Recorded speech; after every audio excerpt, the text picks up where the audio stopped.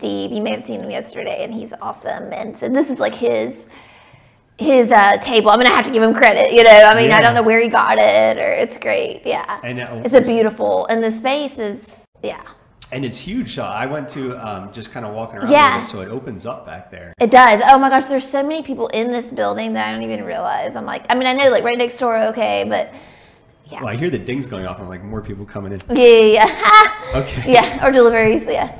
I'd like to welcome everybody back to Alabama Care. Today we have Mrs. Ashley Ray, the founder of Ray Law LLC, and we're going to be talking about advocating for individuals facing discrimination in the workplace and in the school environments. And at this point, I'd like to hand it over. Mrs. Ray, if you would introduce yourself. Yes, my name is Ashley Ray. I'm an attorney. As stated, I specialize in employment law and disability discrimination in school as well. So I also, I mean, just for disclosure, I have my own physical limitations. I have arthrogryposis. I just throw that out there because it's a unique and disease that others that have it, they love when they hear that. They're like, oh my gosh, me too. So, but I own Ray Law LLC. Started it about 3 years ago, maybe 3 or 4 years ago. Time flies. So I'm just really excited to be talking to you today. Yeah, we appreciate you giving us the time this morning. And I always like to ask, are you originally from Alabama? I am. So I am from Birmingham. I grew up here. I went to Cobb Heights Elementary School in the Birmingham area, and then Vestavia High School. So. And I feel like it was one of the first questions that I was asked when I moved to Alabama is who do you root for in the college football? Oh my gosh, okay, all right. So I am an Alabama fan. I went to Birmingham Southern College for my undergrad, so I don't even necessarily have a claim, but my family member, my grandfather was really into Alabama football. So I know you have to take a side. Yeah, you and if you do. don't, and people are just thinking, what's wrong with you? My youngest brother played for South Alabama, so I kind of get away with it by saying go Jags. Well, yeah, that's true. Kind of walk the line there, but I feel like on the big day, you got to pick your team. Yeah. So that's true. So Ray Law started about 4 years ago. Mm-hmm. Did you always know that you wanted to be an attorney growing up and that you wanted to have your own practice? So I'm actually the first attorney in my family, so which is interesting and neat. So I did not know that I wanted to be an attorney growing up. I've always been a people person, and I've always enjoyed service, I guess, in general. And going into college at Birmingham Southern, I really thought I would do something more maybe public policy, like working in the government, maybe being some kind of, lobbyist is a bad word, but for a good cause, for disability rights, for instance. And then in college, I had a course that really kind of helped change my direction, and where it was based in some legal history of the Constitution, basically. And so that steered me towards wanting to go to law school in general. And then in law school, I really just took a class that was discrimination law. It was specifically employment discrimination, and it just really resonated with me. I loved it so much. I was a nerd about it. I mean, I just enjoyed reading the cases. And so, go ahead. Yeah. When you get hooked into something like that, it doesn't seem like work anymore or schoolwork. It seems more play. Yes, exactly. I mean, I would love to read the cases and, just highlight all these color coded intensely. I just loved it. It just was something about it really spoke to me. And I would say I feel like we put a lot of pressure on the young kids, teenagers to decide at 17, 18 what they're going to do for the rest of their life. And it's like, you got to try a bunch of things. And then when it clicks, it'll click for you. That's exactly right. I mean, like I said, I had no idea I wanted to be an attorney. And I would say, really go with what clicks with you. And you may not find it right away, and that's okay. Yeah. I mean, don't be discouraged just because some other person seems to have it figured out. Yeah, I'm 35. I think I've had probably 10 jobs. I'm still trying to figure it out, okay? But you're right, yeah. I'd like to acknowledge Sarah Williams for being with us here today in the chat and watching. Thank you, Sarah. Sarah is also a content creator for Alabama Care, so she does broadcasts on her own. Now, you mentioned that you took a class. It was the history of the Constitution in college. Was there anything specific that popped out from the Constitution that you were like, Yeah, so when we got to cases that are landmark U.S. Supreme Court civil rights cases, so everything from religious freedom to racial segregation, there was something about just the way that the courts were involved. And I mean, I'm not going to get any kind of political, okay? Because I respect both opinions on courts being involved in social issues. But for me, it was just that, wow, here's the Supreme Court. There's one case, this is not a disability case, but like Tinker something. My professor watches this, oh goodness. But it's about a religious freedom, okay? And so, the Supreme Court saying when you can exercise like a religious type demonstration. And I just was so struck by the idea that the courts, the highest court in our land, is getting involved in certain circumstances in our social and civil rights, and particularly, I should say, protecting our freedoms, our liberties, which, circling back to disability, it means individuals with disability having a right to live their life to the fullest. So I won't go on. I'll talk more about that a little bit, but yeah. So reading the cases, when we went through the cases, that really clicked. Yeah, so it really struck you that maybe the Supreme Court, the highest law in the land, was getting involved in some things that didn't seem like really fell on their plate. Right, and I mean, and that's exactly how some people feel, and I respect, but they have, and they've continued to since the 1950s, especially, well, really before, but as far as protecting civil liberties since the 60s, late 50s, they have been pretty active in that area. So not always agreeing with civil liberties, but been active. That's a good way to put it, yeah. I had the opportunity to sit down with Mr. Courtney Tarver, who was the Associate Commissioner of Department of Mental Health when I first got to Alabama. Oh, wow, yeah. And one of the things that came out of that conversation that really stuck with me is I was trying to understand the community and being new and trying to do the best for my aunt and really learn. And he said that disability rights are civil rights. And so this is still, we're still fighting some of the things that we've been fighting for the past, 50 years, stuff like that. So it really struck home that sentence that he said to me. Yeah. Now you mentioned that Ray Law kind of focuses on workplace and school environments. Why did you pick those two? Right. So to me, both of those areas are fundamental for someone to be able to live a fully independent life. I say that both from my own personal experience and then just working with families and individuals. I'll go back into just my own personal history to give an example. I had an awesome family behind me, but I was especially from high school beyond, really throughout, was integrated, and mainstreamed, as they would say, into the classroom. And then obviously, I went to college, and I say that because I can sit here and say, I don't know what I would have done, what my life would look like now if I had not been given those opportunities, if I had not had the law there for my family to stand on, maybe when the schools weren't being cooperative, or just the fact that I had those opportunities. I had to get the education to get where I am today, okay? And even if you don't go on to college, because college isn't for everybody, right? Even people with maybe more intellectual disabilities, it doesn't just, school, I could go on and on about school, but, school is our first place where we learn about society and how society works. It's like a mini version of society. I think a lot of educators would tell you that especially elementary school age. Yeah, and you get to see how you function with other kids and figuring out the social norms. Exactly. It's the first time you kind of, more or less go outside of your family, your immediate family, into the rest of the world. So it's so important, the messages that you receive, good or bad. So, really determine a lot of people's life path, and especially people with disabilities. And then for employment, it's very similar, because employment, it's like, it's our adult way of figuring out, where do I fit into this society that we have.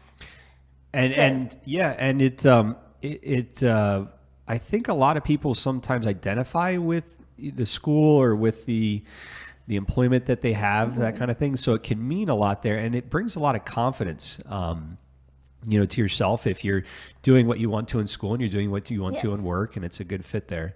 And there's a lot of, push behind disability employment. Yes. And I did hear that throughout the pandemic, that's something that has been on the rise. With the shortage of workers, there's been other opportunities that employers are kind of getting outside and looking for. Yeah. So with employment especially, it does tend to be people's identity.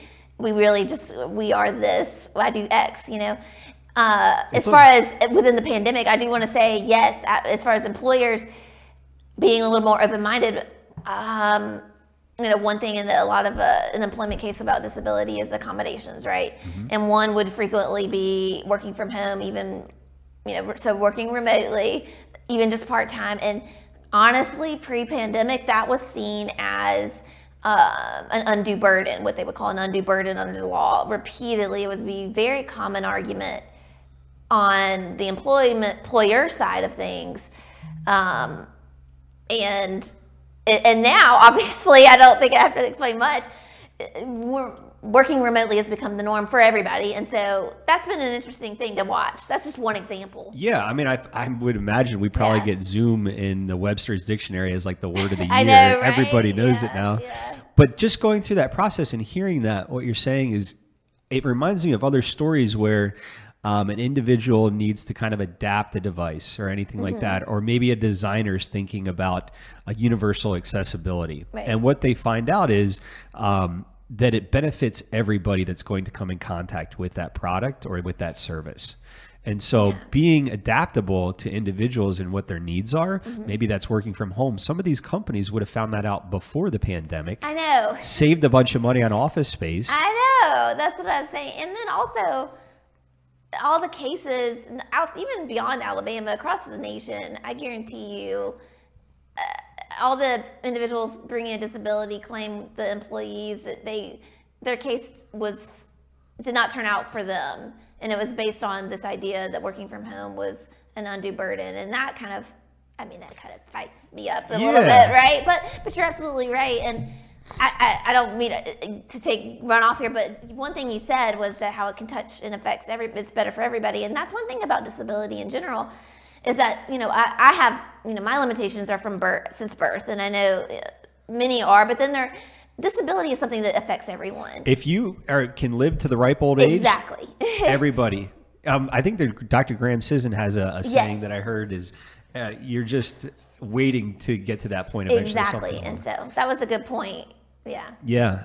And we had an opportunity to be at United Ability a couple weeks ago, and they have a preschool kind of thing, which is very integrated. Oh, awesome. And I always said, I don't have any children of my own, but I would love for that experience for them because I feel like it can make such a big difference. And a lot of times I feel like maybe the pushback from either individuals or organizations are just because they don't have experience. It's something new. And whenever anybody goes to something new, they can be a little bit fearful. It's just not comfortable yet. And so the earlier you can have those interactions, the more often it's better for everybody growing up in that environment. Yeah. So. And I think to build off of what you just said, sometimes it's the emphasis I've found, like in litigation, and this just applies on life, I think, to inclusion in general.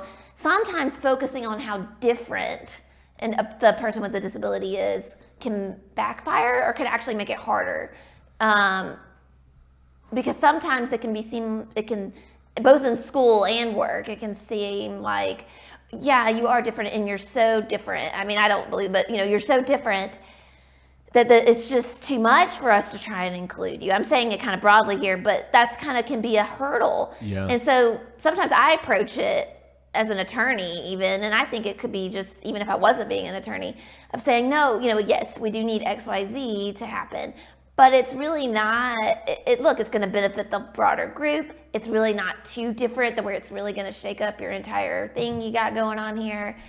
So, I mean, and so that's one thing I think should be noted, because I think as a community, we do tend to emphasize how unique we are, which is good, because I think being unique is awesome, But as far as being inclusive, sometimes it is about, no, you know what, we're actually more alike than you think. And using that language to get that point across. Right. Yeah. And the inclusion there. Now, something that you did say was knowing the law when you were younger and having self-advocacy for yourself and maybe some family advocacy there if the schools weren't cooperating. Can you talk about the importance of understanding your rights, especially at a young age? Yeah, and so I would say, I mean, I definitely have to give huge props to my family, especially my mom. And then obviously as I got older too, high school and then college age and beyond, but knowing, you need to know just what the law says. So I'm going to give away my age a little bit, but when I was in elementary school, the Americans with Disabilities Act, of course, there were special education laws that had been in place for a couple of decades, right? But the ADA was relatively new when I was in elementary school. So it was almost like a revitalization, even though there had been other laws in place for quite a time. But anyways, it was, I think, especially important for my mom and other family members to be aware of you know what, there's this law out there, or laws, and even if you don't know the exact details of the law, but to know that you have rights. To not be afraid to say respectfully, I think that this needs to happen because it's the best for my child. So I'm thinking of like elementary and middle school age, and even high school, honestly. Families should be informed. And that's tough because a lot of that can seem like jargon. Yes. And if you go through the ADA, it's not a one-page sheet. No, oh my gosh. It's a lot to digest, and I think it's important to have others that are aware of that and can translate it to anybody for the understanding there. But to have that ammo, to say, look, school, this is what I need, and here is the support from our government that says you guys need to provide this support for us here. Go ahead. I just would like to have a couple concrete examples of what a case may look like in the workplace and the school environment. So it could be like somebody's in school or in the work environment and not knowing that they have a potential case. And they're like, oh, that is a potential case. Well, that's a great question. So for me, people, when they get to me, when they're contacting me, from the employment perspective, unfortunately, it's usually when they've been terminated. But I can go and point out for the audience some things that in hindsight, if they had known to say X, Y, Z at this time, maybe they would have never even had to get to me. Yeah. So a good concrete example would be, let's say that you have extreme, a lot of times there's multiple disabilities going on, right? So let's say you have extreme anxiety and then some mobility issues in your legs. I'm just going to throw that out there, okay? Yeah. And so you start working, you do work in an office setting, so you mainly work at a computer, doing XYZ work on the computer for 8 hours a day, 7 to 8 hours, right?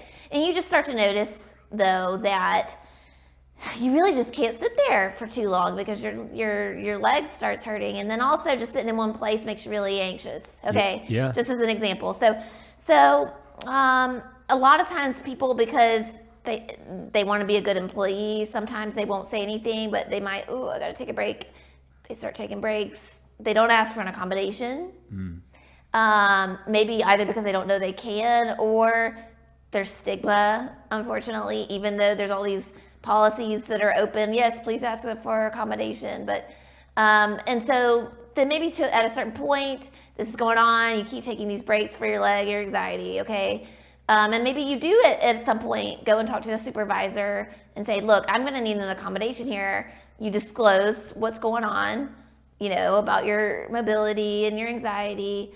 And so at that point, you're now engaging what they call an interactive process. They use that term both at work and in school. And what kind of ends up happening, though, is that the employer at that point can really see it, their story later on, right, when things go sideways, is that, but see, they had already been doing XYZ not great stuff, and it was causing a backlog on our work, okay? And so when we didn't know, because sometimes maybe they don't. Yeah. Okay, so just basically, and so then what ends up happening is that there's been this, bad things written up on someone's file, so to speak, and then the interactive process breaks down, and that person will get terminated. So nobody wants that to happen, right?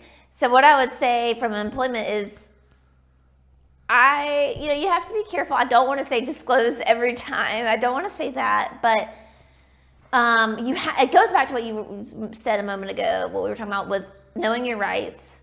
And you do need to just basically kind of letting the employer know, and the school too, I know my rights. And so if you say you get hired and you know, like, maybe it's not even all the time, but I have anxiety and mobility issues. If you think that it might affect your work, maybe, just that things like I might need a break. I might need 15 minutes every 2 hours, what have you. Go ahead and tackle that at the beginning. Because you're legally protecting yourself.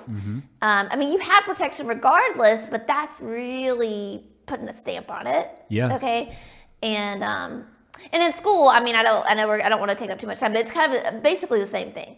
Knowing your rights and exercising them from the get-go, which is hard when you don't know what they are sometimes. But I feel like a lot of that stems from knowing your rights. So you have to know your rights, and then you can kind of build upon that. Exactly. And as you're going through that, you were saying, maybe don't disclose everything that whatever you're comfortable with there.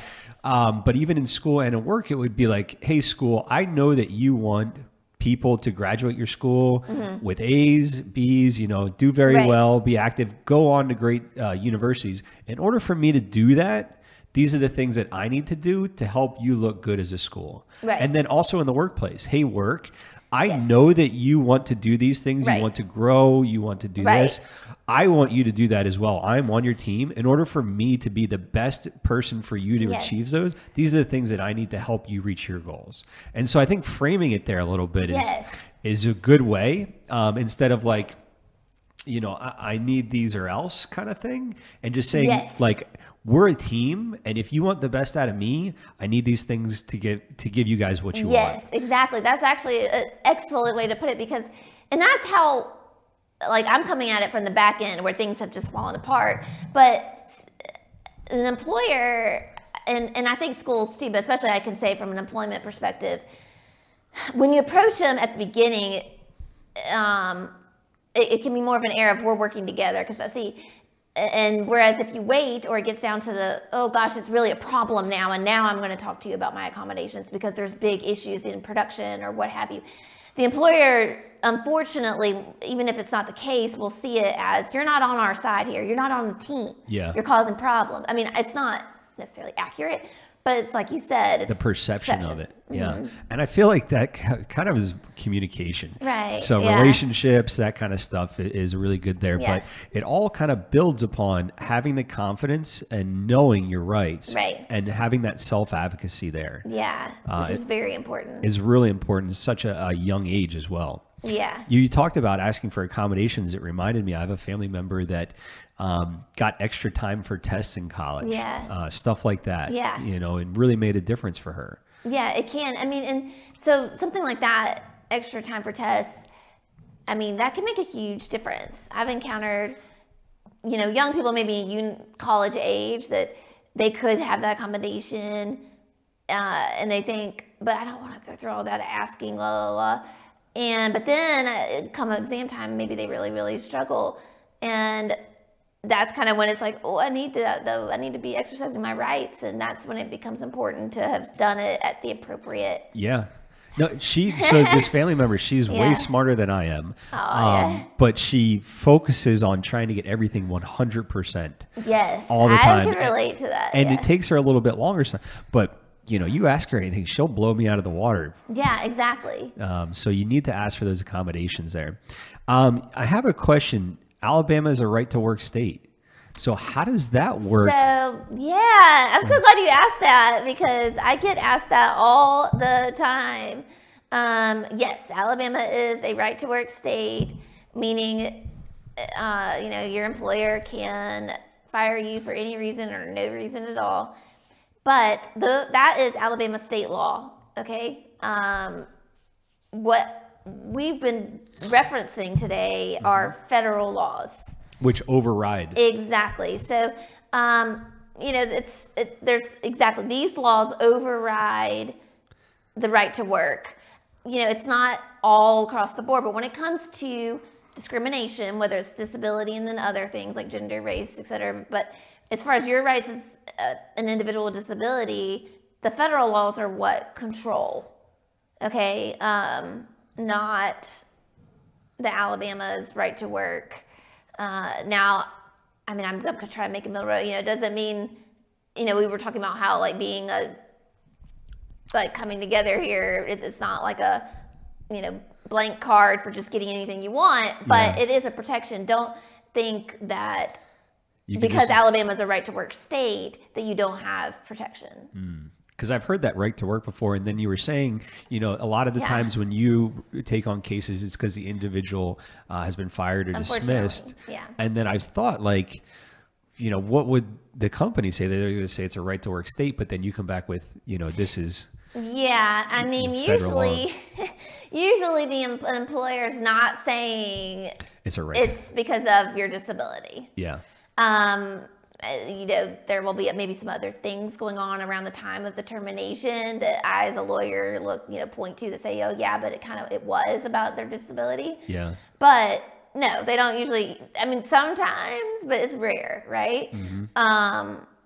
A lot of times it might just be, it might be a reference to other things that kind of at first don't really seem to be disability related, or it could just be nothing at all. Yeah. Just come in my office. I'm sorry, it's not working out. Goodbye. And when you say it could kind of be disability related, or maybe it's not, that reminds me of something that you were talking about of anxiety, those kinds of things. And those are kind of the hidden disabilities that I'm hearing more and more about. Yes. Are you seeing more cases in reference to those recently? Yes. I think that we should remember that disability does include what we call hidden disabilities. So any kind of, mental health issue, intellectual, developmental, I don't want to misuse a term, so I won't, things that aren't they aren't apparent. And that's again ties back to how we are all affected by disability. I can't throw out exact statistics, but I know the pandemic has increased levels of mental health issues to the point that are disabling for people. Yeah. So yes, we have seen a rise in general in employment related, and I imagine in school too. I've seen it a lot in employment that are more those internal issues. Mm-hmm.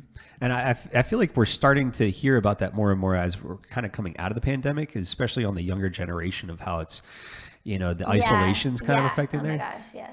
So I have dyslexia, and so I always, especially when it comes to numbers, I'm horrible with numbers.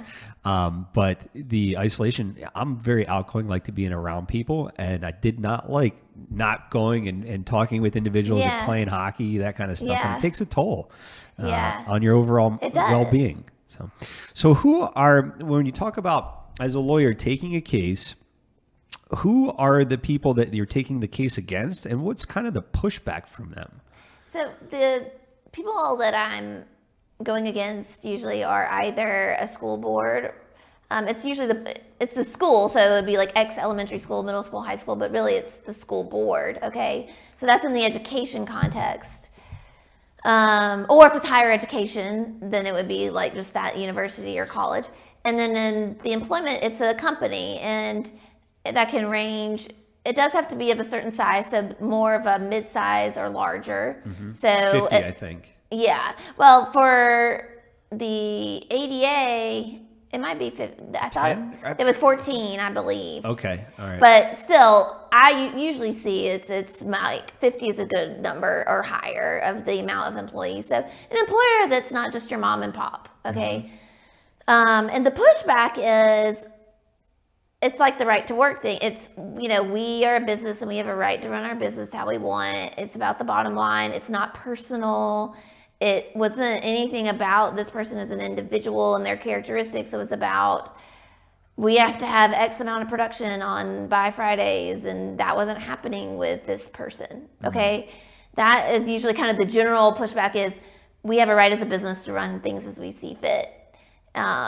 So in that sense, it kind of boils down to money. I feel like That's you when you say know, bottom line there. yeah, and that's really one hard thing for me, because in every single one of my cases, as in employment especially, where and I get it because I'm representing these employees, and I get that side of it, that it's about like no, the discrimination, but when we get into whether it's trying to come to some kind of agreement or even all the way to full blown in court, money is keeps kind of coming back to money. And I'm not saying that all employers or defense attorneys they're human beings too. That's important to remember. But I think it's also important for those of us on the side of like employees, individual rights, civil disability rights, to remember that things do cost money, and But I don't think you should use it as an excuse. Okay, and I don't like that at all. Yeah. But I think it can be disheartening sometimes for people to realize, like, wait, why are we talking? Is this really about numbers?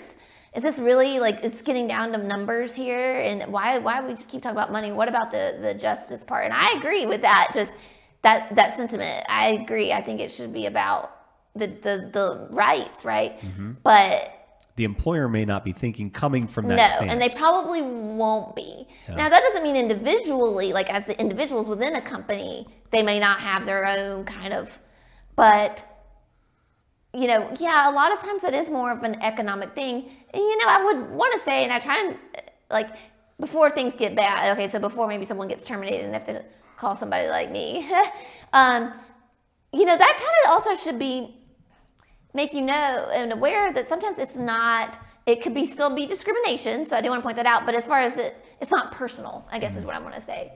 That doesn't make it right. I think that cost can be used as an excuse, like, oh, it's a financial burden, when it's not really. Mm-hmm. But I know that like sometimes it can the fact that you feel personally attacked. I've heard that, and I've experienced that just in general, like throughout life. I mean, if you have a disability, especially a physical, very visible one, you know what I'm talking about. It can feel very personal, and sometimes it's not. It's still maybe against the law, but it's not that kind of personal. I hope that makes sense. But yeah, and so I feel like it would make me want to say, if they did go the economic route, say, well, we're by having me on your team, we're going to do better than it would cost you as a company to have me on the team. Mm-hmm. And that reminds me of one of the owners of Taziki's Mediterranean restaurant, who hires a number of individuals with disability in each of their stores here in Alabama. Yes. And what he was saying is just he's awesome. By the way. Yeah. He's really Keith Richards. Yes. Shout out to him. Yeah. Shout out to Keith. I think he was our 4th or 5th broadcast when we first started. Yeah. And he said, the turnaround for everybody at that store and the atmosphere made customers want to come back, economic sense there. And he said it totally changed, the store's environment. Yeah. It went from more of a business to a family. Yeah. And so that was really powerful to hear that. And then a question I have for you is, do you notice that most cases come from the first hire of an individual with a disability? Because I feel like once someone gets through and breaks that barrier for the company, and the company sees the potential and the great things that are going on, right, they're more likely to have others on and not have the discrimination there. Yeah. I don't know. I feel like I can't put some firm yes behind that, but I will say that, okay, let me just say this. They may not really be the first time that someone ever who has extreme anxiety has ever worked for them, but it probably is one of the first times they're made aware of it. Yeah. And I think you're right in that it's that first encounter with, oh, you want to work. Number one, you want to work, but you need just a little bit of a accommodation. And we're just now really the past few decades are just now actually doing that and pushing for it. A lot of it is, like you said, is just breaking down that barrier. Who knows? I mean, I would hope that, I'd have people like me would be out of a job. I mean, I hate to say that, but in the sense of that we wouldn't need to have lawyers coming in back on the back end going, this is what y'all did wrong and you XYZ, right? Yep. it would be better to be inclusive from the get-go, but we're not there yet. I mean, it's, yeah. I think that we've made a lot of leaps We and have. bounds. I And don't want to be all negative. I'm but- still new to the community, but from Yeah. what I read, and you just kind of the language in the community that I'm hearing, it seems like we've made great leaps and bounds. Yes. From I'm very, I love the leadership that we have here in Alabama. Yes, I think we do. we have some great leaders here. Yeah. And I'm looking forward to Alabama kind of being spotlighted as the other states going, hey, what are you guys doing down there? It's really 'cause- working. Yeah, no, and I know I'm sounding so negative, but we do have a lot of really great things going on, and I think we seem to have a lot of real inclusion of people with disabilities and their families in the process, which is important, I think. Yeah, the decision making. And Right. we have the World Games coming up. I I think know. this is the first World Games where there's an accessible sport being added to it. I heard that yet. Yeah, I don't know what game it is, but I don't know if it's can't murder remember ball. either. It might be rugby. I think it might be wheelchair Okay. rugby. But that's amazing. Yeah. Yeah. So we're doing cool things. Yeah. Now we've talked about some of the cases. What are some success stories? I know you mentioned that, if you come to an agreement or those types of things, what would a success story look like if someone reaches out to you and you take the case? Well, from a school perspective, because I think that's an even better way to show, like in the school environment, it would be a student, no matter where they are in their education, elementary or even, associate, technical, whatever, them being able to continue their program, get the accommodations they need, and it not be too much of a thing to where it just sidetracks their entire path. Because, that's the worst case scenario that can happen, is that people get not in they kicked out of the program, etc. So, and a success story is for me is when I've been able to, either with the parent or if they're old enough with the student, be able to help them navigate before a lawsuit is filed, especially in education, navigate and come to some kind of integration and accommodation to where they are able to participate and grow as a person. In an employment context, I mean, aside from some kind of after leaving the employer resolution, I would like more of these. I don't know how to, but a success story for me would be like not having to go to court. It will be able to just navigate getting an accommodation and the employee keeping their job and being able to thrive in their job. Mm-hmm. I don't know exactly why. There's probably a lot of factors why those aren't the cases that end up on my desk. And I don't think it's just me. I think it's just in a general employment thing. But So most cases that end up on your desk are after they're the after employee the is left. fact. But I mean, I will say I am open as an attorney to getting those calls. I can't speak for everybody, but I personally am open to getting calls that are about I haven't been fired. I'm not being threatened of being fired, but I'm really struggling with this accommodation process, or how should I frame it, or what are my rights before I request anything. I would love to get that call and help. I've received some, but I think it goes back to just people not knowing that they can, and also ooh, do I want to pull an attorney in right now? And so, but I always, in those instances where I've done that, I've always tried to maintain not a super adversarial, at that point, not be super, I'm going to come and get you unless it's needed. But if it's, it's all case specific. It's all depends on the person, what's really going on. But that would be the real success. I mean, I know that means no litigation for my other fellow attorneys, but that would be the goal. That would be what would be amazing. Mm-hmm. Have it a seamless flow there. Now, if you get a call like that, are there organizations that you will refer to, or? Yeah. So, ADAP, Alabama Disability Advocacy Program. I hit my Shout out, Mr. Tucker. That's right. They're an amazing organization. I know that they are great. I mean, they're really great. So they're one that I would definitely say you should go check them out. Even when you were talking about the work environment and Yeah. accommodations, it made me think of ADRS and Yes, how there are. Yeah. The Voc Rehab, ADRS is awesome. And especially with helping navigate, working with a Voc Rehab counselor. I know it helped me a lot and is out there. But sometimes people, I mean, I'll just be, they are well past, well, first of all, those programs, I will say this, ADRS, I believe, is you could be in your mid 30s, never been plugged into it, but if you went to them, I do believe that if you go through the right steps, you can jump on board. I think that's correct. Yeah. Yeah. I think at any age. Yes, you can. And I say that because, see, I, personally did it through high school, through college. I connected as a minor, right? Mm-hmm. But and I think some people's perception is that it has to be that way, that you have to have connected through school. But I don't think so. So if you are a worker and you need to reach out to ADRS, vocational rehab, for sure. And those are free, those are services that are provided, like they're for you out there, Yeah, and they're a huge organization. Yes. They're throughout the state. Yeah. So no matter where you are, they can help there. Exactly, so. Yeah, when you were talking about the work environment there, I was like, I wonder if she's like, if you need some adaptive equipment, ADRS is your yes, go-to. like exactly. There might be some things that in that situation where if they contact me for the legal part, but I know that, you might need XYZ, I'm not in the position to do that. I would definitely send them that way of ADRS. Now you mentioned that sometimes you'll go to court. How often do you go to? Because that's actually scary for me. Oh, see, that's actually what I mainly do. Okay. I mainly do cases where I'm filing lawsuits. And it's just most of the time those lawsuits are when people in the employment context have been terminated.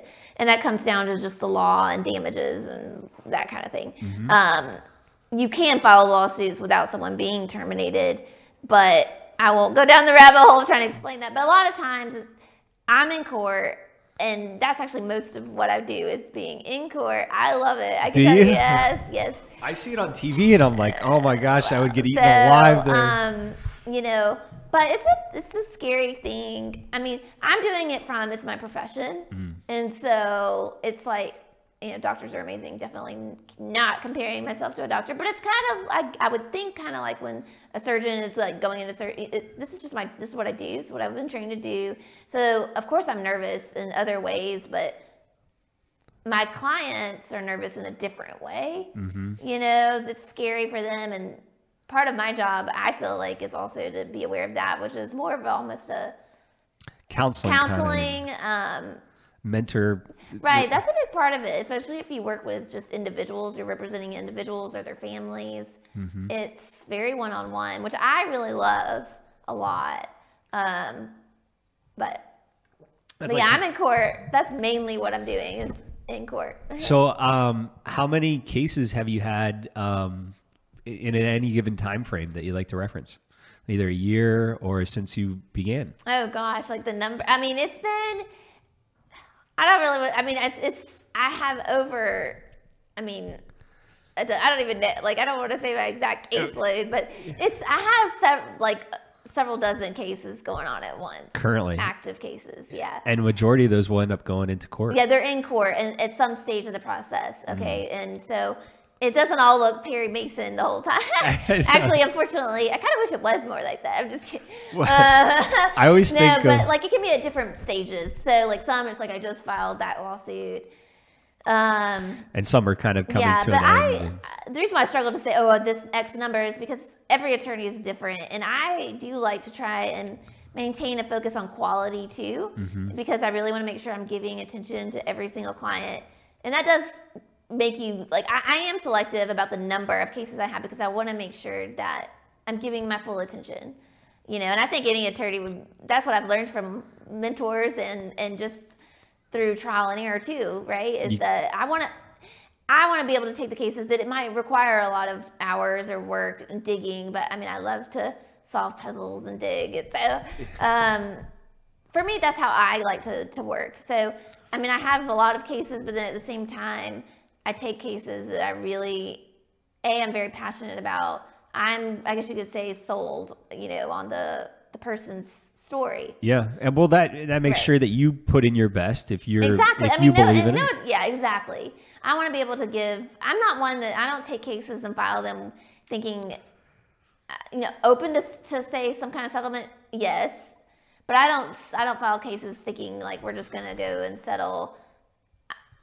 If I'm filing a case, I want to advocate for him until it becomes obvious and reasonable to do otherwise, Yeah, I can definitely understand that because you want to do good work, and it's a relationship. Right. You're creating a relationship exactly.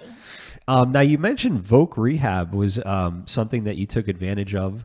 Yeah. What are some success stories of self and family advocacy from your upbringing? Oh, yes. So yes, Voc Rehab was really amazing. It helped me. I learned how to drive. I got the adaptive equipment, and that whole entire program is amazing. But also, even before that, in college, I had my counselor was helped pay for, help offset and with some get the tools I needed. It's really the best way to put it, to be able to live on campus when I was there at Birmingham Southern undergrad. And so that helped me be involved. It was, Birmingham Southern is a small liberal arts school, so being a part of the community is even more important, right? I mean, it's important at any school. And so assistive technology is another big one, not just my car, but then like a dictation system in my computer, a desk. I have a desk goes up and down. So Voc Rehab was very, very key in helping me get the tools that I needed especially like from high school, college, law school, and then into just coming out of law school, because I went straight through. So yeah, that's a lot of school. Oh my gosh, back to back. We have McCartney Hagar, who's also an independent contractor with Alabama Care, so she does her own broadcast. Yeah. She is a freshman at UAB, yeah. and we met through ADRS Cool, and some of the services there. And Yeah. She was just speaking on, did a broadcast on accessibility in the airlines and the number of chairs that will get damaged or lost. I believe it.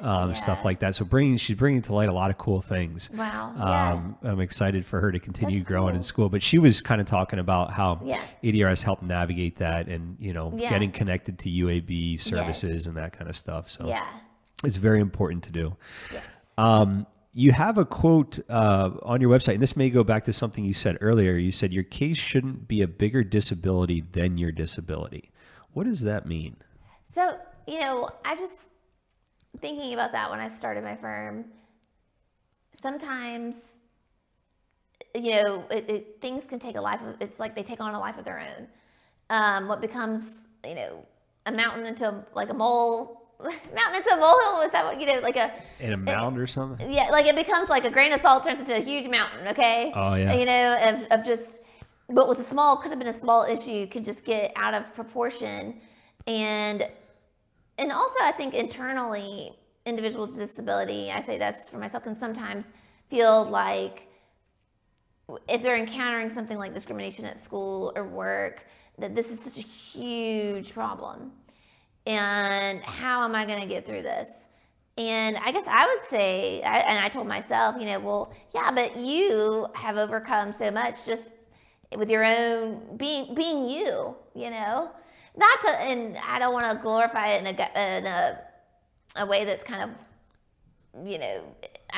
there should be over inspirational, because that's a whole other story. I think people with disabilities can be inspirational, whatever, and I think we're people, right? But I say this to say, if you're able to get through what you've gotten through as a person with whatever limitations you might have, internal or external, then what you're facing at school or work, you got it. You can do it. That's really what I was thinking, really for myself and for others. I mean, and it's true. It can feel like in the process, even for me as an attorney, that this problem here, whatever, say, it's an accommodation at school or work, is so big and so impossible to overcome. And just remember that it's not, okay? I mean, because other people around in the situation might have that attitude like it is. It kind of reminds me of like coming into challenges earlier in life. Yes. And overcoming those kind of sharpens and fine tunes your tools. It does. And so you kind of have a leg up on hard work and determination, as opposed to maybe some of your peers that haven't experienced those challenges at that point in their life. So it's... I think so. I mean, I think whether it's physical or internal, when you have them from a young age, whether you realize it or not, you become very creative. come up with lots of solutions. You just do. And you don't realize it until sometimes, Yeah. And you make these Yeah. models that help you navigate Exactly. either school Yeah. or work or whatever, that relationships. But you figure that out when you're young. And so it kind of Yeah. helps in a way, and it gives a little bit of confidence. It does. See, and that is a strength, for all, I feel like there's so much emphasis on the different, how people with disabilities are different, and it's like this negative tone to it. But that's a strength. Yeah. That if you have any kind of limitation, you do have a one-up. I mean, on others in perseverance, creativity, and like I said, you may not even realize it. So, I mean, I was very shy when in middle school age and high school. So I do not believe that. I know, You're right? very. I'm like, no. But I was though. And that's why I say you may not even realize it, because I didn't really realize it. I was so shy. I didn't realize that. You're pretty, creative, and like your uniqueness and the way you're different. It's not just negative. It's actually to your advantage. Yeah. Sometimes. Yeah. No, And I think that's true. I mean, I think anybody with limitations have gotten through a lot that some people are just coasting. Didn't have those those challenges. Right, and you figured it out. Yeah, it's like whatever adversity. way. Yeah. Yeah. So I like that mentality. Yeah. So I'd like to talk a little bit about, somebody may be thinking that they are being discriminated against at school or at work. And maybe they have read their rights and they have some understanding of their rights, and they're thinking that they need to contact a lawyer, but they may hold back thinking, I can't do that. It's going to cost a lot of money. Yeah. I've heard it's, this and that. So they kind of might be fearful to pick up the phone and make that first call.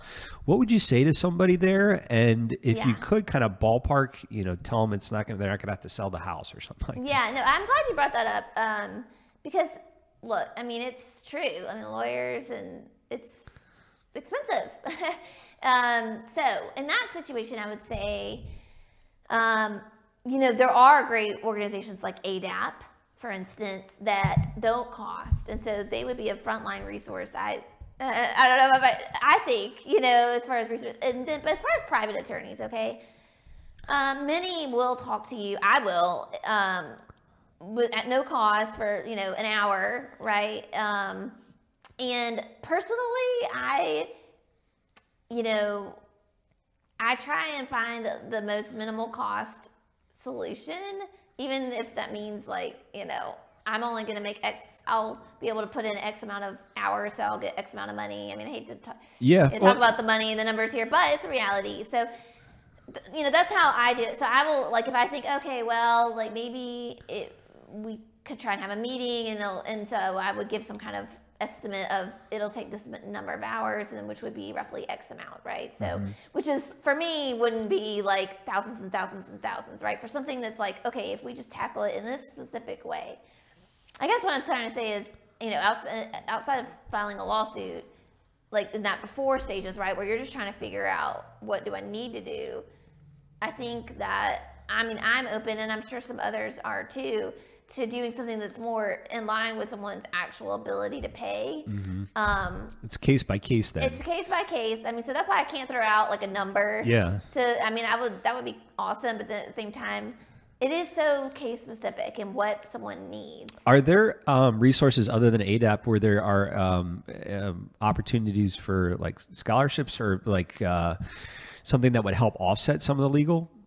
You ever heard? I don't know. That's actually a good question. I don't honestly don't know that off the top of my head, but you're making me want to figure that out. I don't know if there is either, but you said the first hour, it's just a conversation. So don't ever be fearful to pick up that phone and just learn. Right, exactly. So yes, the consultation is, at that point, I'm, or any other attorney is not officially the person's attorney, but it's just really just having a conversation with them, trying to figure out what's going on and giving some kind of advice.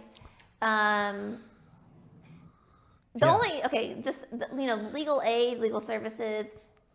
There's organizations within every city. They may be another program that you could kind of filter through, I guess, go through them and then maybe say, I want to use this attorney volunteer lawyer. There's a lot of volunteer lawyers program. I mean, if you just Google your county and volunteer lawyers program, I can't speak. I know all of those organizations, though, they have their own boards. They have their own separate. They're not like ADRS where it's like through the state. It's very local. So you really kind of would have to see their feel on it, but that would be another option. Yeah. And that's something that can come up in discussion if Right. it's just I not a mean, if right I feel fit. like, yeah, I mean, I mean, it's so case specific, but if I'm talking to someone and, you know, it's getting close to like, I can't talk to them all day, right? But I know that they might need XYZ help. And it seems like, I mean, I always will ask, I'm very upfront at some point in the conversation. I'll be like, listen, you know, what is your financial ability? I'll say it some way like that, because I don't personally want to put any family in a situation where it's like, oh, wait, we're using your services and then we're getting this XY. No, you know. Yeah. You don't want to put somebody in a situation where we want a case, or do we want bread on the table? Exactly. No, I don't think anybody, that shouldn't be anything. I think, and it doesn't have to be. I guess it's like within that hour. And I mean, or you know, I would be willing to try and help someone figure it out. Yeah. You know. I'd like to ask you if everybody knew one law or one act here in Alabama, what would that be that they would act on? So is there one specific act or rule or law that you like, I wish everybody is in middle school, they learned this in 5th grade or 6th grade, or family? I'm trying to think. So honestly, I think it's something we've already mentioned, but that whole right to work thing with, which is true. Okay, Alabama being in right to work, knowing that there's this thing called the Americans with Disabilities Act, and there is Title II. You don't even have to remember Title II, okay? But which is the employment aspect of it. It's the whole part of the law that deals with employment, overrides the right to work. That really honestly would be, I wish more people knew that. Yeah, because I feel like when people hear the right to work, they feel like, oh, well, the company can do whatever they want. Right, they don't have to, they don't, not, and it kind of gets morphed into not just termination, but it becomes just, they can do whatever they want. It's not just like about firing, it's just they get to run their company however they want, no matter what. Mm-hmm. And that's not true. That's not true. The law says that's not true. They fall under the state, United States of America. Right. It's not just Alabama laws they fall under. They also follow under federal law, and they have for several decades now. So it's not even a new thing. It's getting everybody up to speed. It's more like getting the community on board. Yeah. That's one thing people should know. What would you say to parents of a child with a disability? That, you know, I have family members who are teachers. So I do like teachers. I love teachers. So I want to say that before I say this, but to the families, don't be afraid to question a recommendation. Mm-hmm. I think there should be a healthy level of trust in educators for sure. I don't think that all educators, I think there are amazing educators out there who want to do the right thing. A lot of times they do want to do the right thing. But, you know, don't be afraid to question, but also remember that it's a balance, I would say, for a family. Sometimes I can see situations where it gets the parent, like there's no meeting of the minds at all, unfortunately, because everyone's kind of in a standoff. Yeah, well, it's like, you know, everybody on the school versus the family. It gets to that point, which is unfortunate because it might have started to where we're all in this together. And there's kind of, that goes more into communication and not necessarily even the law. But I think what worries me the most is when I see people rely just solely on, well, that's the recommendation that the school's given, and it might be the best thing. You know, like I said, you can't discount educators and the training they've had, okay? But don't be afraid to just respectfully say, I'd like a second opinion, mm-hmm. or because the law offers you things like that, second opinions. I've heard that used. Parents say that also with doctors when their child is young. Yes. And speaking up at that point, like, well, I don't know if that's the best thing for my son or my daughter. Exactly. But having that advocacy to stand your ground, and I heard it really came down to your baby better than the doctors do, Yeah, exactly. kind of thing. They might have the clinical blood test stuff, but you know how your son or daughter is at home over the night. They don't see that. Yeah. And so you have to have good communication and say, no, this is what I'm seeing, Yeah. and give that feedback there. I get a lot of individual or parents that will call and say, my son or my daughter is transitioning out of the traditional school system, and looking either for work or, whatever that looks like, long-term living. What would you, and it's a struggle there, that transition period. Yeah. So, we're thinking the same. So, I don't know. I think I know what you're going to want me to talk about here is, well, the transition and kind of. I get a lot of parents that say like, well, how do I navigate that? Right. Yeah. I was like, we're on the same page. Yeah. I'm thinking the same thing here. Yeah. So what would you say to parents? So, and this is coming also from my own personal place too of, and it kind of goes back to the school part of it. Okay, back when they're in K through 12 school.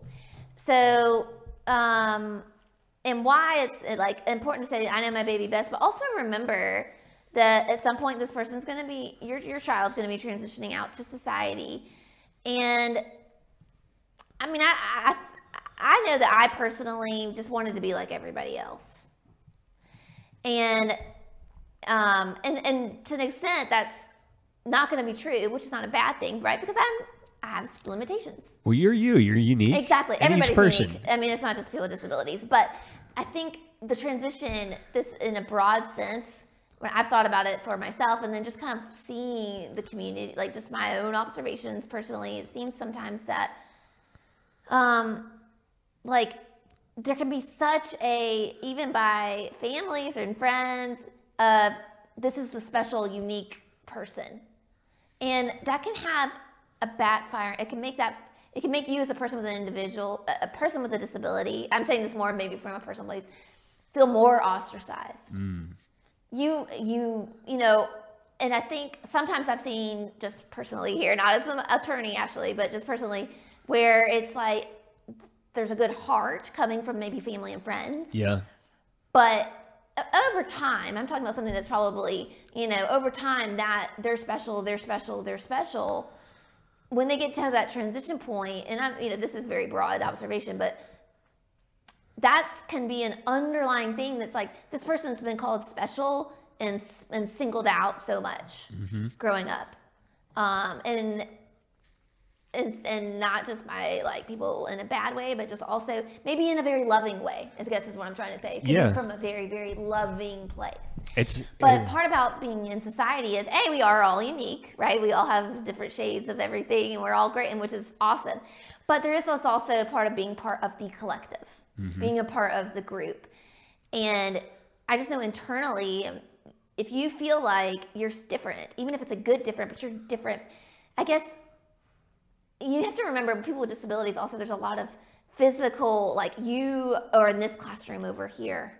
There's a lot of physical separation, even with intellectual disabilities. Yeah. And so psychologically, I'm not a psychologist, but that to me is a big part. I know I'm getting kind of deep here, but remember, I guess, as a family, that your child, you want them to be a part of society. And I think obviously every parent does, they want them to feel loved and have friends and, do what they want to do and grow and thrive like everybody, right?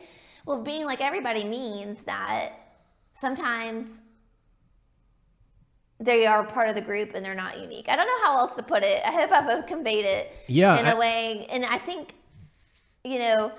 for me, I know that personally, like my family has always been more, I've struggled with what I'm talking about too myself, but I've also had some influence of like not being treated different when I didn't need to be. Okay. Like when it was like overcompensation. Right. In a way? Like, or letting me like slack. Because, people, families with disabilities, you might know what I'm talking about. Like, if I can do a chore and I'm physically capable of doing it, for instance, not saying I can't do it because I'm disabled but actually there's a way you could do your chores. Yeah. So That's what I'm talking about. not being pushed as much. I won't say Sometimes, well, I mean, but like you could do better and sometimes and we that's need that. expectation. Expectations is what I was Thank you. looking Yeah, for. I just love it. You know what? I wish I had started with that word. That's what I'm talking about, is expectations. And I guess what I'm saying is it doesn't just start, it's not just expectations from school officials and employers. It's within your family too. Yeah. And I don't mean to sound like I'm trashing families, because I don't think, again, I really think everything is from a loving place. I really do. But sometimes what I see Is both it within myself and then just from others, if there's a client, whatever, it's just that it's more of the mindset. Yeah, it's a limiting beliefs that you're putting on others. Exactly, which is part of that society too, okay? You Yeah. can't just blame it on, I don't want to just blame it on like XYZ parent, you know? But it's changing the way we think about, like, yeah, we're all different, but different in a way that helps all of us grow, not different in the way that is inhibiting. Sometimes I'll see, I don't know if that was a long-winded that was answer. perfect. Sometimes I'll see like a helicopter parent where they're not allowing their child to. There was a quote I saw one time. It said, "It's very important when your child is learning to do dangerous things. You cannot like intercede there. They have to do that. Whether that's crossing like a little stream with rocks on it, and it may be slippery. You can't say no, don't do that, and pick them up. You have to let them explore." So they kind of see what that looks like and learn and grow that way. But then the other end is like, as a parent, you're probably not always going to be there for your child. You know, there's going to be a time when you're not there, and they need the skills to navigate their life and what they want without you being there and telling everybody, well, they're special or whatever that looks like for as a parent. Exactly. And look, I'm not a parent, so I don't even want to start to say that I know all about parenting, because I do not. But I know I am speaking though from being that child, and I'm not even talking about my parent, but just in general. The messages that you receive as a person with a disability, as far as like, you have to go sit over here, or oh no, you're on a special track, or I think, and maybe this is something that's like beyond the way we frame that, I think. The way we frame that to people growing up, the way it's framed, because I know for me, that was one thing that I've had to overcome, and it's because that message was received on lots of different fronts, okay? Like it was more, that's why it's like a broader thing, right? It's like the system was set up. It's a cultural thing. Yeah. Right, where it's like, we need to shift that to not like inhibiting, but more, how are you, like, you're more persevering, you're more creative. Like, yeah, we're going to do things a little differently for you, but this is how awesome, this is the way it's awesome. Having that, even just having that attitude about it, when it comes down to say, like, to circle back to your transition time, I think if that in general, that attitude has been fostered with a child, like since someone was a child growing up through school, of more, yeah, things are different, but look how awesome it is, and look how much you can participate with everyone else, versus the overall general attitude of, okay, this is overall more negative, okay? Yeah, this is the track that people right, you got to go do this other special track, and it's different, so different, and it's so it's not with everybody else, and more emphasis on how it's not like everybody else. Using more and the negative, and I say not, I want to emphasize not like in that negative way. And like at transition time, it's not like, it's a new chapter. It is a new chapter with new struggles. And there's always time to change and grow. So maybe someone's, the past is the past, right? But so start now. I mean, you can always reframe your mindset at any point. It's not doomed for anybody, you know, but that is part of it. It does start in your mindset. Yeah. We're different people than we were when we walked in the door. Exactly. So I don't want to get the books, get the audio, if you want to speak to somebody, but you can change that mentality there. Exactly. I'd like to talk about, Birmingham Southern, your alum. Has awarded you the 2019 People Who Are Changing Birmingham Award. So I was so humbled by that. I mean, they reached out and said, I was like, wow. So BSC was really a really amazing experience, and for me, and And I did get support through programs like ADRS to be able to do that, where I lived on campus and I was involved in organizations. I was on student government, which I was not like in high school. I mean, and that's not for, that was just, I was shy. You kind of blossomed in college. I blossomed, but I lived on campus. I had, home health. I don't mind, home health aides come in. Which was something that ADRS helped me coordinate and that kind of thing, which is why it's important to get plugged into not just ADRS, but services. Yep. But Birmingham Southern, I think, I don't know why they chose me exactly. I mean, like, you can read the article. It was amazing. I was so flattered. But I think, I will say this, and I think it's not to do with Birmingham Southern specifically, but because there have been people with very obvious physical limitations that have gone to school there. And it's really, I think this is higher education in general, but we're not the norm. I say we, as in those very obvious physical limitations, not the norm within higher education. I don't want to apply that super broadly because my experience is limited, but I think, I know there was nobody else in my graduating class that had a very obvious, physical limitation like I did. Mm-hmm. I had probably the most limited, I had limiting disability. I don't know. I was the only one that had any kind of obvious physical limitation. That wasn't just from I broke my leg or something like that, right? Yeah. But then at the same time, I felt like I was part of the community. Well, you were a student leader there. I was. And I remember being very flattered that my peers elected me. I ran for SGA, right? They hold freshman elections right at the beginning of the year, right during orientation. Nobody knows anybody. You don't really know anybody unless you, the few people maybe that came from your high school or something, but no. My peers elected me. It was so cool. I could still remember being elected and thinking, oh my gosh. That's amazing. And that just really did set the tone for my experience there of it. I lived on campus, went and ate in the cafeteria with everybody else. I still did some things differently because I needed to in order to navigate life. I feel like, for your peers to see you in those leadership roles was really important for them and for the school there. I think so. It's hard for me to speak, right? Because I'm coming from but I think that really did. I didn't realize it. I definitely didn't realize it at the time. Yeah. But for me, someone like me, that when I walk into a room, because I have a little bit of a different walk, right?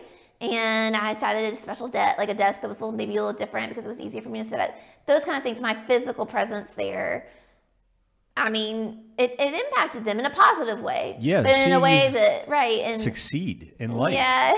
And so, but I wasn't, I'll just be honest, I really wasn't aware of it. I was just bebopping around thinking, oh gosh, being a normal college kid in many other ways. Okay. So, but I was very flattered that they.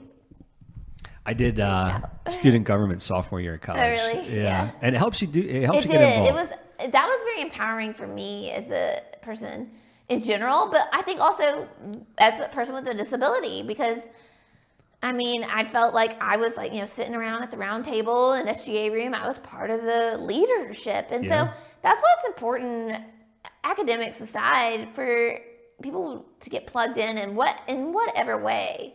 If you have with limitations, internal or external disability, doesn't matter, because that's part of the transition too. Yeah. That's actually, it goes back to the transition. That helped me transition, getting involved. And I joined Greek life. But even if I hadn't done that, I got into SGA. I became involved in several organizations. Yeah. You have to be involved in society to. Yes. And that's going back into just being involved. Right. Yeah. I think it's important to be involved in different aspects of your local community. Yeah, and be brave. And not everybody, you will still encounter people who don't get it or don't understand whatever, your limitation, but just be brave. It'll help you in the end. Yes. And you'll have more fun. Oh yeah, it was fun. It was great. So what are the future plans for Ray Law? So, well, I really want to, we've kind of touched on some in general of the focus of mine is really going to be trying to expand more of just giving people knowledge of their legal rights. So maybe more of a, not, I mean, consulting sort of, just Yeah. more, I enjoy litigation. I do like going to court, but I also really want to make sure that I'm addressing the real needs of the community and not just Ashley likes going to court because that's not always the best solution. So the future for Ray Law, one big thing for me going forward is just awareness. And we're lucky to live in an age that is very digital, social media. I think I'm a graphic artist. I'm not, but I think I'm a designer in my head. So I get into it. And so that's where I'm, as far as like, I want to definitely grow my platform as far as informing people of their rights and making it a little more easy, maybe cost effective, like small flat rate type things. I don't have everything worked out yet, but that's on the horizon for me. Yeah. It's to make it more of a just, not just, okay, come to me and we'll go to court. Mm-hmm. You know, No, that sounds amazing. Getting the word out and Yeah. educating Yeah, and because informing the community. Yeah, and because I don't work, I'm not funded by any, I'm a private person, okay? I'm a private attorney, so sometimes I can say things that maybe other people can't. Yeah. I don't have a conflict of interest sometimes. Mm-hmm. And I would like to be be one of those voices out there that are just speaking to, this is the law from just a private citizen's perspective, really. Yeah, and not having some of the filters maybe others Exactly, have. like Giving it to you raw is yeah, like. I mean, I will obviously go by with exactly like with the Alabama bar and be respectful, but I don't have a lot of the filters. Yeah. The others that work within other agencies or organizations, they do just by nature of. I'd be interested in learning more later about some of those ideas you have for educating. That sounds very on par with what Alabama Care likes to do. Figuring that out. Yeah. So We'll have to- I'd like to have that conversation. yes, we should. Yeah. Are there any upcoming events that you would recommend individuals or families attend, whether it's virtual or in person, coming up here in Alabama? Oh, I honestly don't know any off the top of my head. I wish Yeah, me I either. did. I would say, your programming is awesome. Oh, thank you. I'm really, I would just say that any kind of information, so we're getting into, especially from education, we're in the second part of the year, going up to graduation, even if someone's not at the full actual transition point, just be on the lookout for events because they're out there like being held. They're probably held virtually now. A lot of them by ADRS or you're counseling off of just things like that. Yeah. Don't be afraid to attend, even if on the face of it you're like, well, I know what the IDEA is, right? IEP, I get that, I get it, but you never, You might pick up something new, or you might meet somebody exactly. So I don't know any specific event, but I would say just Stay involved. Stay involved, right? Yeah. And as we come to a close here, I always like to ask, is there anything that we haven't talked about that you think an individual or a family member could benefit from hearing? I think that I would really want people to know that, it is possible to live a thriving life where you feel, good. I mean, life is hard, but life is great too. And I think that this is a cultural thing, but it starts with each and every one of us in our own hearts and minds that disability does not mean equal not a full life for somebody. That is just the ultimate thing that I want people to know. It's possible. It's possible. It is completely possible. Don't listen to as they say, don't listen to the haters. Yeah. Okay? All right? You always have haters, but they're Right. usually cheering from the stands when you're on the field. Exactly. So Well, Mrs. Ray, I really appreciate you spending the morning with us here today and Thank telling us you. about everything that you do. thanks. So, and we'll talk a little bit off screen about some future possibilities. I'd love to hear Yeah. what's going on. That would be great. Well, at this time, we'll kind of look in our respective cameras and we'll say, see you guys next week. And Clifton will take us out and we will